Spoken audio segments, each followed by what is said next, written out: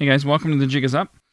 This week I had the opportunity to sit down with a lady named Kathy LaGrange, and she is a 60 Scoop survivor. And she was willing to share with us, her story, but also information, kind of an insider's view of that whole 60 Scoop situation right now. And I think it's really interesting. It's a really important conversation to have. So I hope you guys get a lot out of this. I hope you enjoy it. She's a wonderful lady, and I hope that it moves you guys to get involved and share stuff on social media, as well as get out and go to the rallies and show your support that way. So having said that, here's my conversation with Kathy LaGrange. All right, well, I'd like to welcome to the show. I'd like to welcome Kathy to the show. Welcome. And why don't you tell us a little bit about yourself? Hi, thanks for having me. My name is Kathy LaGrange, and I'm Cree Métis from Manitoba. I was born in Winnipeg, and I was adopted from birth, and that's why we're here, I guess, to talk a bit about the 60 Scoop and how that all came about for me. Yeah, it's a tough subject to talk about, but I'm very glad that you're willing to come on here and tell us your experience with that whole thing. So when did you were adopted when you were an infant, I'm assuming? Yeah, I went to foster care for a little while, and then I was adopted almost right away. Child and Family Services of Manitoba actually called my adoptive parents and asked them if they would take a Métis baby, and of course they said yes. And so I grew up in Winnipeg with two other adopted siblings, two older brothers, and my parents. My dad is he's now retired. He was a school principal, and my mom actually worked in the library of the school that I went to later. Oh, wow. And both of them were really active at the United Church, and I think that had something to do with it too. So when did they at all encourage your Métis culture or anything, or did they talk about you being Métis or adopted even, or as you were growing up? I knew from a young age that I was Métis and that I was adopted, but the cultural piece was not encouraged. I think I was just more encouraged to assimilate into the family and,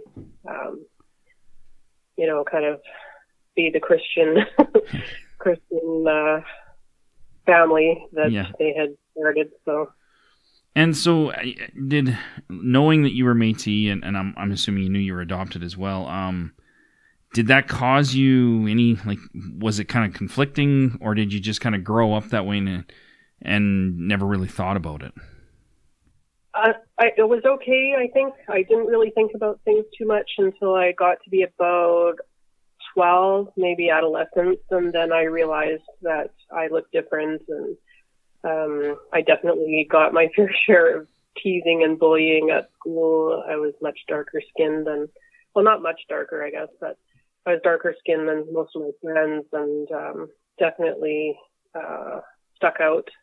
Yeah. And, things kind of spiraled for me at adolescence, and I really struggled for many years after that. Got into the drinking, and I had my daughter when I was 17. And I really, looking back, I think a lot of that was just seeking identity and lots of attachment issues and abandonment concerns.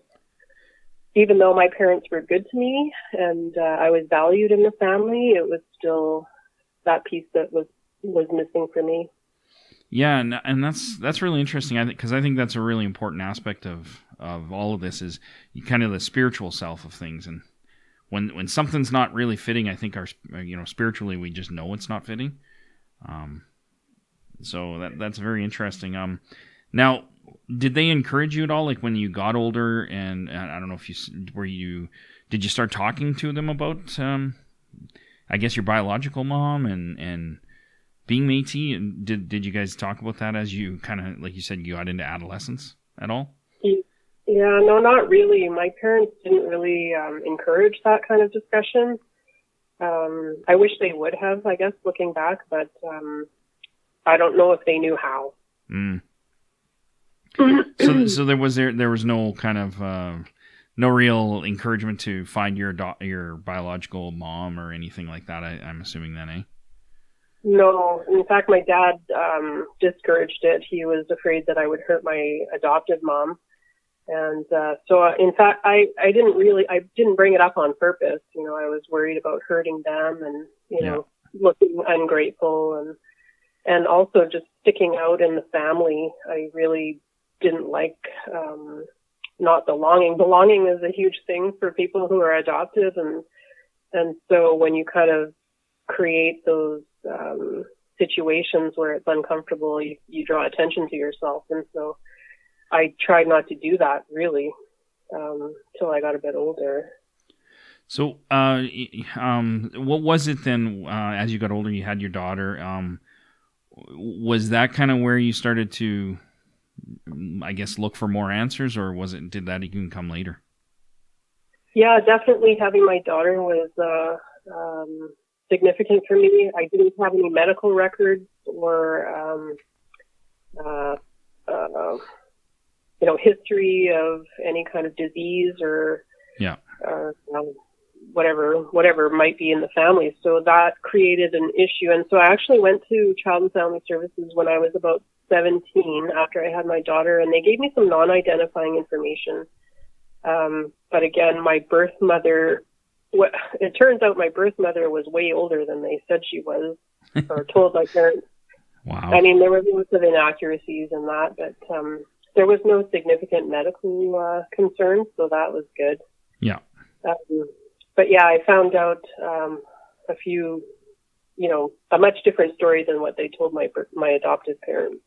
So now, because I know that, I don't know if they did it on purpose, but I've heard that they kept very poor records. Like you said, they're very inaccurate. Which made it difficult for a lot of people to actually find their birth parent. Did you find that where it was quite the challenge to get through that information? And well, I still haven't found my birth family actually. And, oh, really? I was just telling a friend of mine that I was able to get my birth registration document from Child and Family Services in Manitoba, but my birth father's name isn't listed. Oh, wow. And he is the one that's Indigenous, and so that is a problem. Culturally, it's an issue because I can't trace back his origin and what community he's from, or of course where, what his name was or anything like that. So it's still trying to decide whether I want to pursue that or not. But So, but you on your mom's side, on your mom's side, is that also a Métis side or no? No, she was non-Indigenous as far as I know. From Northern Ontario. They told my adoptive parents she was from Winnipeg, but she was actually from Northern Ontario, and she was already in her mid-20s when they, originally they said she was in her late teens, but. Oh, wow. But and she already had a son, so her parents, kind of gave her this ultimatum apparently that they weren't willing to support another baby because she already had a son, and so that's what forced the adoption, according to the records anyways. But there's lots of information about about my birth father in there that I really don't know is true. Yeah. Now, wow, that's very interesting. So how has it been then to try to reconnect with your Métis culture if you don't know? Because I know that, tracing your family genealogy is like the big, starting point for a lot of people. So has that been quite a challenge to get accepted as being Métis, even though you don't have that information? Yeah, for sure. It started years and years ago. I'm sure it's taken me a good 10 years. And actually, I pestered the Manitoba Métis Federation for years to see if they could get more information from my adoption file, but they didn't have the legal authority to do that. And so in Manitoba, the Post-Adoption Registry made an agreement with the MMF to share information about our files, what's in our files rather. And so that was the way I was able to establish my Métis membership. they were able to do a genealogy search through the St. Boniface Historical Society. Oh, okay. But they wouldn't and couldn't share information with me, so I still don't know where I'm from or what community I'm from or whatever. I just know I have Métis status or membership. So they were able to share the information with the MMF, but the MMF's not allowed to share that with you. Yeah, exactly. Yeah. Wow, that is quite the system. Yeah, it's pretty bizarre to me, but I mean, it's my information. It's pretty frustrating not to be able to access it. Well, yeah, I mean, that doesn't even seem legal. That shouldn't even be legal. It doesn't seem like, but wow. So then, okay, so they've established that you are Métis, but they can't tell you how or where from. But you have a Métis, Manitoba Métis Federation membership, I'm assuming. Yes, in fact, I just got it last summer. I went to Winnipeg last April and had my photograph taken for the card. So it took almost 10 years just to establish a membership with the Métis Federation in Manitoba. Wow. And so now how have they, because with the 60's scoop and obviously Métis were left out and, the government's promising to get to Métis eventually at some point in time. So where have you been involved in trying to fight that fight, or how involved in that have you been? I've been paying attention and keeping track of what's happening with the agreement in principle. And honestly, I think the Métis and non-status being left out of that agreement was pretty disappointing. But the further I delve into it, maybe I'm thinking that it's a good thing, because the agreement in principle leaves out a lot of really significant issues like repatriation and sharing that information with adoptees. Of course, the amount is never going to be enough to recover, any kind of cultural aspects that we've lost, and it doesn't include any of the sexual or physical abuse either. Oh wow! And so that, I mean, and then you also, if you agree to that settlement, then you're also waiving your right to sue the federal government again. And so when I review the information, I don't really think that's a great deal. And so hoping to meet with President Chartrand at the MMF.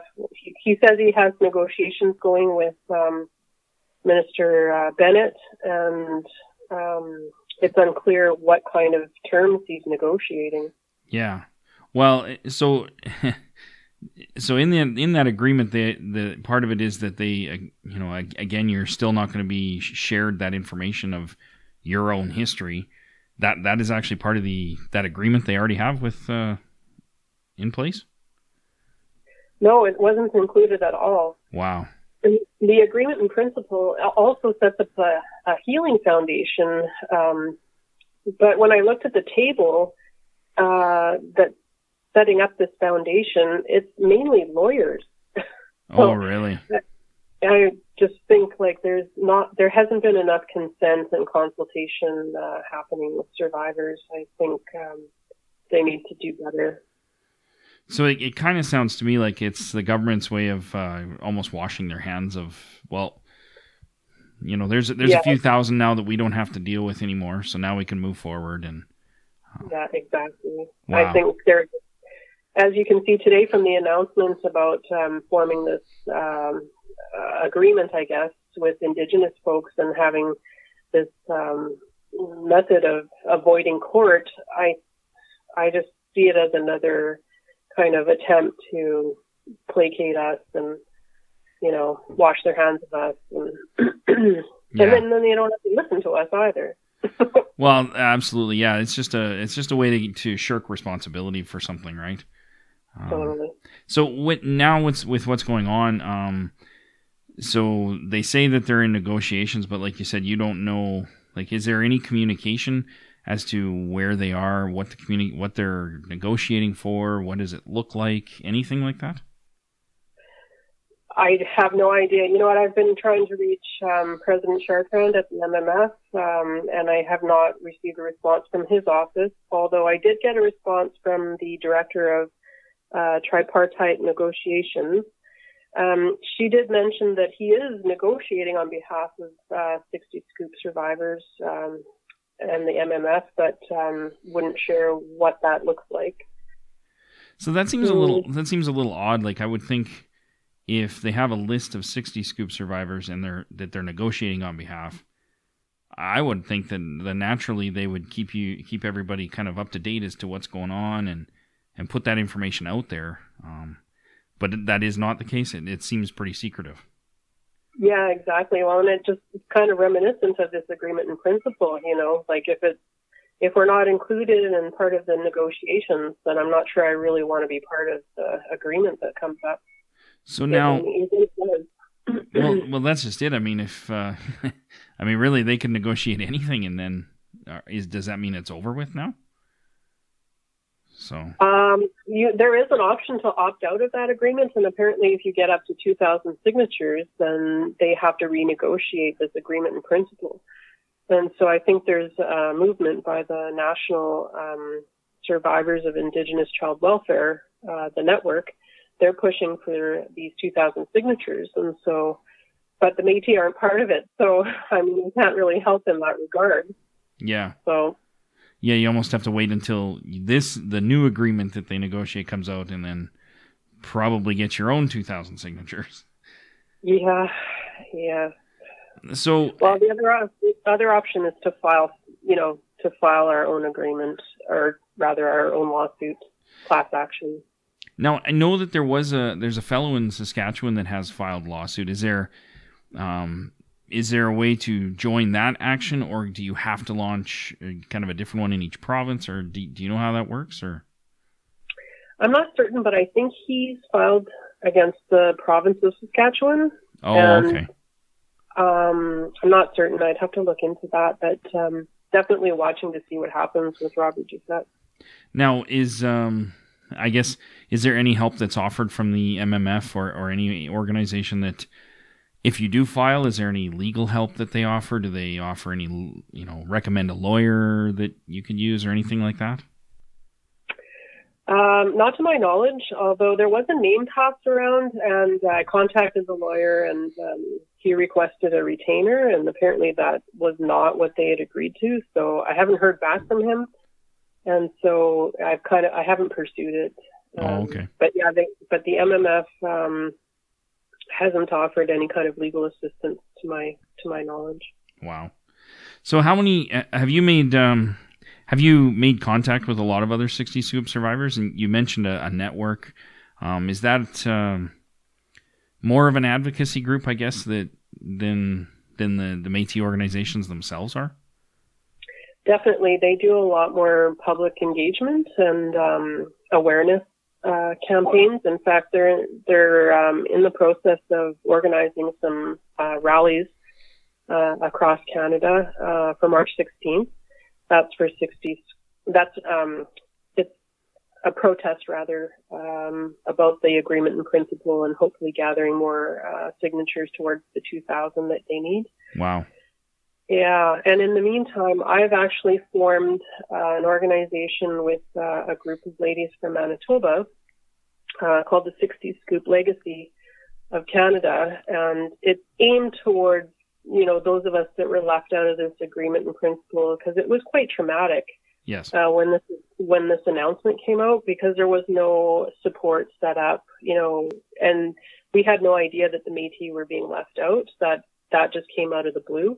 Oh, wow. And so there was a lot of outcry, I guess, and really people were just devastated. This was re-victimization all over again. And so that the focus of our organization is more healing and support. And we're actually hosting an event in Winnipeg on February 28th for survivors. Oh, wow. Well, that's wonderful. And I guess while we're talking about it, is there websites that people can go to find out information on the rallies and the protests and where they can, I guess, come out to show their support? Yeah, definitely. There's lots on the national, I believe it's the National Indigenous Survivors of Child Welfare Network, NIS, no, NI, have to look it up. Okay. I know it off by heart, but, and definitely all over Facebook, they have a Facebook page, and there's an Ontario 60 Scoop. Like, I think most of the provinces each have their own 60 Scoop Facebook page, and wow. And the 60 Scoop Legacy of Canada has a WordPress website and a Facebook page as well. Wow. So I guess ultimately, from any of these agreements, what would be, I guess, your ultimate goal of seeing in an agreement that you feel would kind of, I guess, satisfy at least what you're looking for in a settlement kind of situation? Well, I think, in my opinion, there needs to be a lot more consultation and definitely consent. And some of the terms that I think are really important are membership, either by status or MMF or in the Métis, society in your province.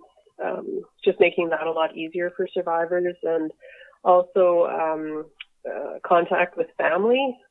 I believe there needs to be a service for that. Like, lots of people have difficulty accessing their records, and having our adoption file opened up would be really helpful in, contacting our birth families. Yeah. For me, definitely, I mean, I don't even know his name, my birth father's name at this point. So, wow, that kind of stuff. And then definitely the amount of compensation, I should say, is quite insulting. And it's on a sliding scale. So the fewer plaintiffs there are, the remainder of the money goes into this foundation that we're not part of. Oh, wow. This healing foundation. So, yeah, that's got to change, I think. And, I think, sorry. Oh, I was going to say, so who runs this, I guess, healing foundation that they want to start? Is that a government run thing, or? So it was the vision of Chief Marsha Martel. Yep. Brown, and her lawyer is actually the one that's organizing this foundation. And when I looked at the list of the table, I'd say half are lawyers, and a couple of representatives from INAC, and then 3 or 4 plaintiffs. Wow. So to me, the formation of that is problematic, as you can imagine, and so I think that needs to be addressed as well.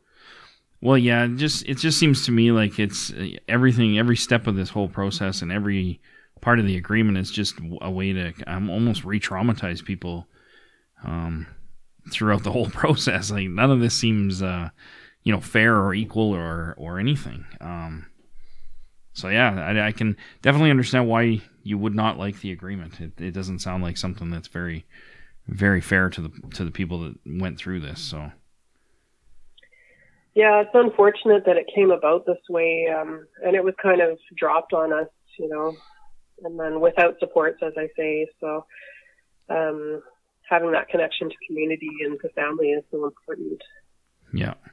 Have you found support in your community and in other areas? Just as you're throughout your daily life, have you found support in many other areas outside of government and stuff like that kind of are helping you get through some of this stuff? Absolutely. I mean, Shelby Brown has been a fantastic support. She's a fellow student and friend of mine at university. Yeah. And then actually at Vancouver Island University, there's a group of students that do some volunteer work and advocacy and mentorship, and I've found some support that way. And then actually I connected with a Métis elder there, both at VIU and at the U of M. Yeah. And so I've been in contact with him, with both of them rather, quite a bit while I maneuver through some of this stuff. Yeah, absolutely. Well, and that's the nice thing. I think that at least you're finding support in the community. And with that though, are you still finding it hard to, or are you finding it hard to reconnect with Métis culture, or I don't know, come to some sense of what does that mean when you kind of try to connect so late in life, and has that kind of been a bit of an issue for you? Definitely, and I think being out on the island here is even more challenging just because there's so few of us.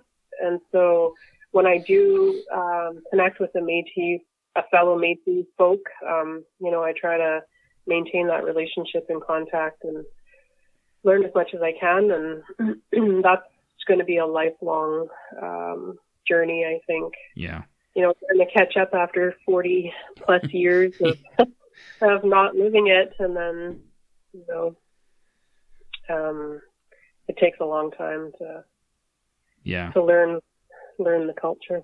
Well, and I've heard from a lot of people that when you're, myself, I didn't grow up Métis in my family either, and so it is a later in life thing for myself. But I've heard from a lot of people that it's actually hard, even within, the Indigenous circle of life there, to get people to accept you because you didn't grow up with that culture, almost as if it's somehow your fault you didn't grow up that way.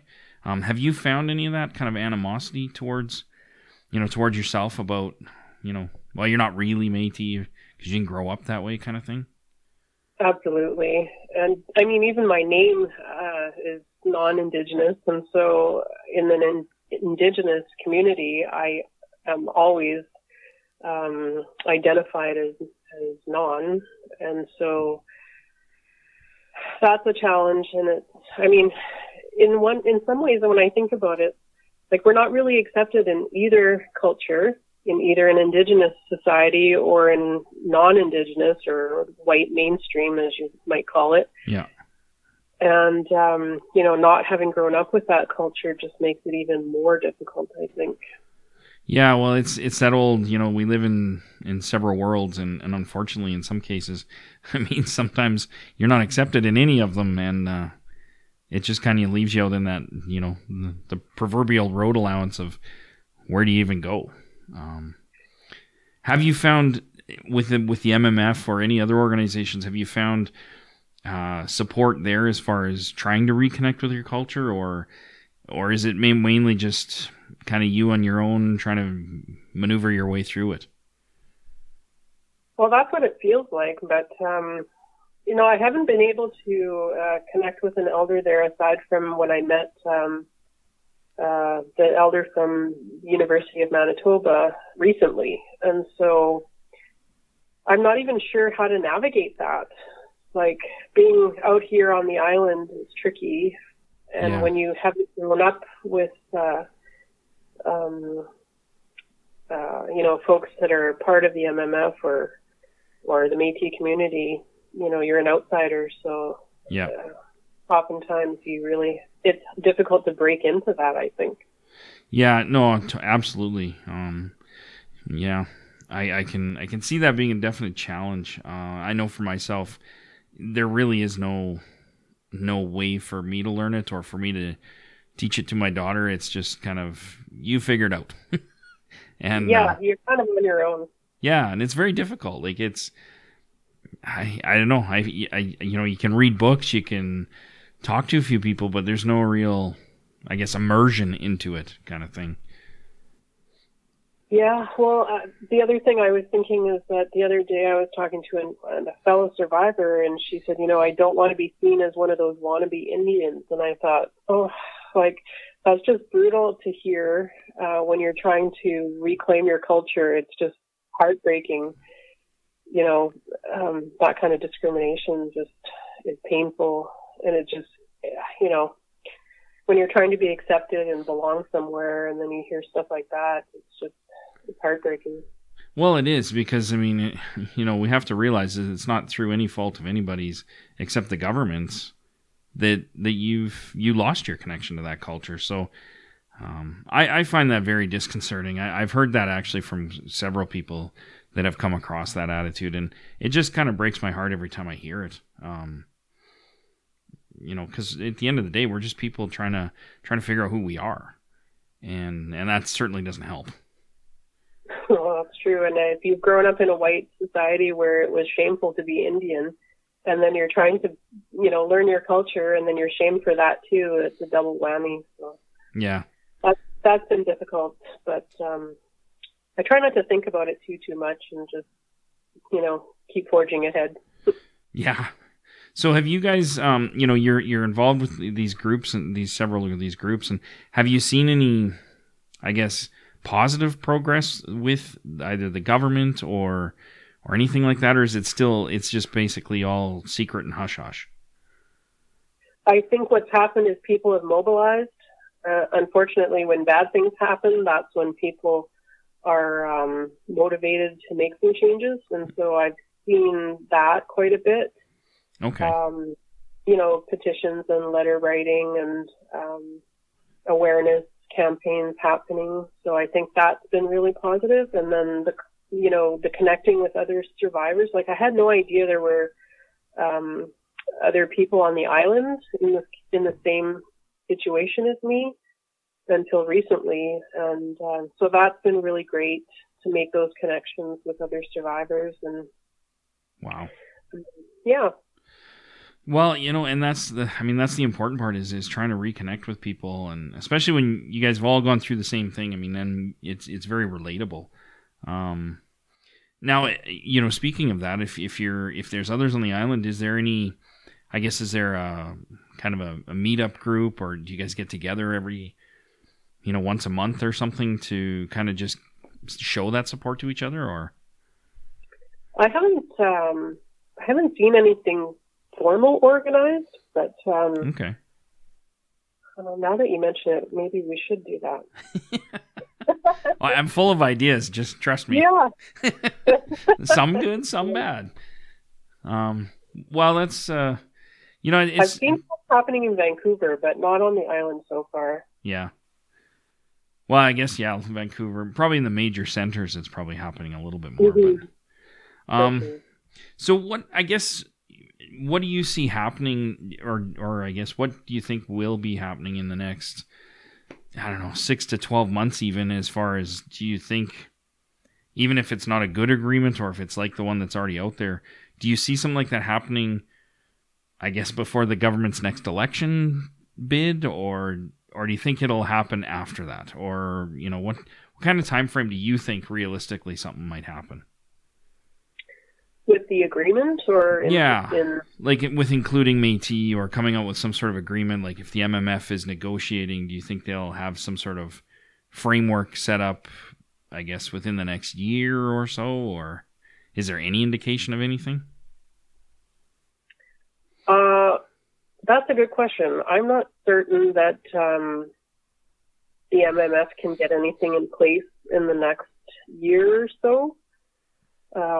But then again, I'm not privy to the information and what's happening as far as negotiations go. As far as the actual agreement in principle that's been released now, I think it will proceed, unfortunately. Yeah. And I think the Métis and non-status will be excluded from that. Yeah, and I've read that they promised to get to the Métis and non-status as soon as they settle every single court case regarding the 60's scoop that's out there. So, yeah. That could be like 30 years from now. It really could. Depending on how fast the government wants to try to settle cases. Go ahead. With an election pending next year, I mean, everything could change. Well, absolutely, and I think I've talked about it, we've talked about it on this podcast before. It seems like when it comes to the government, it's kind of a kick the ball down the field and hope somebody else has to deal with it mentality. Yeah, totally. And that's what it sounds like. This is we've got one agreement, that's good. Now Métis and non-status we'll deal with those sometime in ever. Yeah, maybe. Maybe. Yeah. Yeah. If you're lucky. Yeah, exactly.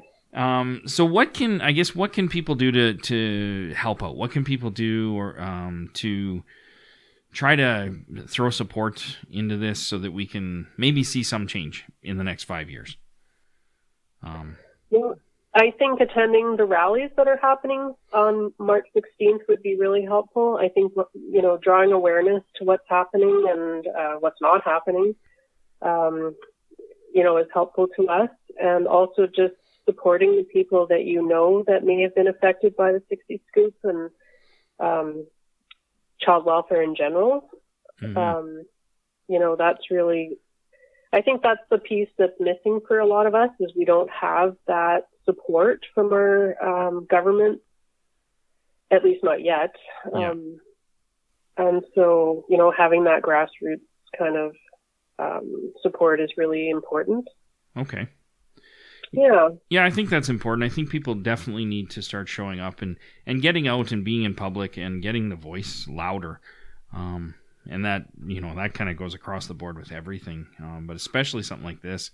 Is there something that you it's kind of a hard question to ask even, but is there something, I guess, as an organization, as a Métis organization or a Métis community that could be done or something that you'd like to see happen where we as a community can show a lot more understanding or show, start to help people learn their culture? Is there any, I guess, one or two things that you could see that would kind of kick that off a little bit better? Or what I would love to see is all the communities, not just Métis, but even like First Nation and Métis communities, have a welcoming home feast. Okay. Where children that were removed from their homes, either from the 60 scoop or child welfare, the millennial scoop, whatever the case was, have a welcoming home ceremony and celebration and feast. Ooh, that would be wonderful. Yeah, I think it would be a really nice gesture for those of us that were discommunicated or excommunicated, I guess is the right word, from our communities, or don't even know where you're from. So an organization like the MMF holding something like that would be really symbolic to me, to say you belong here, you're one of us, welcome home, would be really significant. Wow. Yeah, no, I never even thought of that, but that is a wonderful idea. Yeah, absolutely. So is there anything, I guess, is there anything we haven't talked about tonight that you wanted to let people know, or you wanted to get more of your story out, or anything that we haven't already covered? Or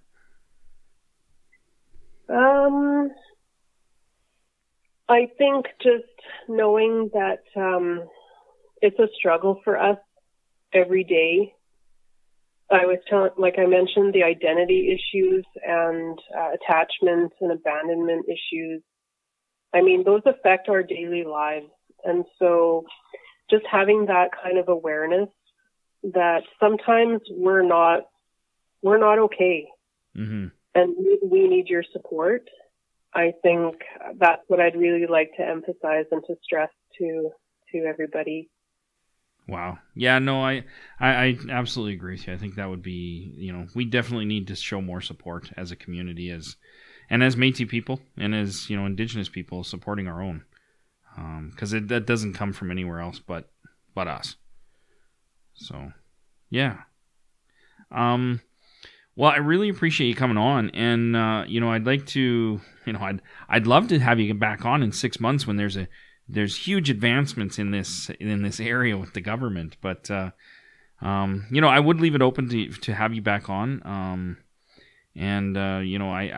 I think in talking to you tonight, that I've had several ideas of even, I'm coming out to the island in May, and maybe I'll take some more time and I'll actually come up, and maybe we can get more people together and talk more openly about it all, with more people even. That would be fantastic.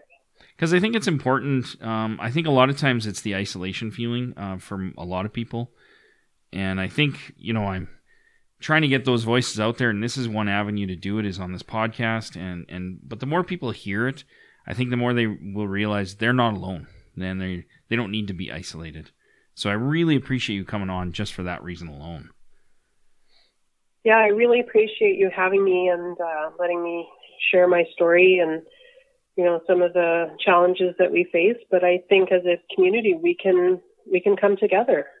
Absolutely, and we definitely need to, and we should. So I would I'm definitely gonna plan to come out there, and we'll work something out where we can have maybe even have 4 or 5 people on the show talking about how this affects them. Oh, that would be awesome. Awesome. Well, that's great. Well, thank you so much for tonight, and I won't take up too much more of your time now. All right. Thanks again. All right. Pleasure talking to you. You betcha. Once again, I want to thank Kathy LaGrange for coming on and sharing her information, her insights, and her story with us. It was truly a pleasure and an honor to have you on, and I hope to have you on in the future, and I hope there's some positive movements in the future that we can come on and you can let us know about that we can actually celebrate. So I look forward to having her on again. As I'm recording this, the jury has heard final arguments for the trial of Raymond Cormier, who's on trial for the murder of Tina Fontaine, a 15-year-old Indigenous young woman. And, after the Kolmbushi verdict, I don't have a positive attitude towards the Canadian legal system. There's still hope. I still do have a little tiny bit of hope. I don't have a high expectation of the verdict in this trial. And then even more so close to my home, there's an ongoing trial to try and pull a couple of Indigenous children out of a non-Indigenous foster home and into their communities with their biological families. And this has been ongoing for a couple of years now. The laws are not on the side of the Indigenous people in this case, and it just highlights every day how, these acts of genocide and things like that, they're still happening. And it's heart-wrenching to see these stories and to see the stuff going on today. This is not something from the past. I know the 60s scoop happened in the 60s, but we're still having these issues. And so even if they come out with a 60s scoop settlement, that does not solve anything. It doesn't solve the problems of what's going on today. So if you're not already actively involved in trying to fight these things, through whatever means you have available to you, I hope that you get motivated to get involved. And every person that shows up at a rally, writes letters, takes action, and helps in whatever way they can, you're important. That's important. We need to show that solidarity. With all Indigenous across this land, we need to be a family, come together, and there's a lot of people that already are, and I'm not saying anything that you haven't heard a million times already, but we so desperately need it, because it's still happening, and it's going to continue to happen unless we do something and stop expecting the government to do it for us. Having said that, I hope that you get out there and be the change you want to see in the world. And until next week, the jig is up. You are the spark that's starting a fire that will spread across this land. And it will be a fire that doesn't burn, but a fire that cleanses. A fire that ignites in our hearts and creates light.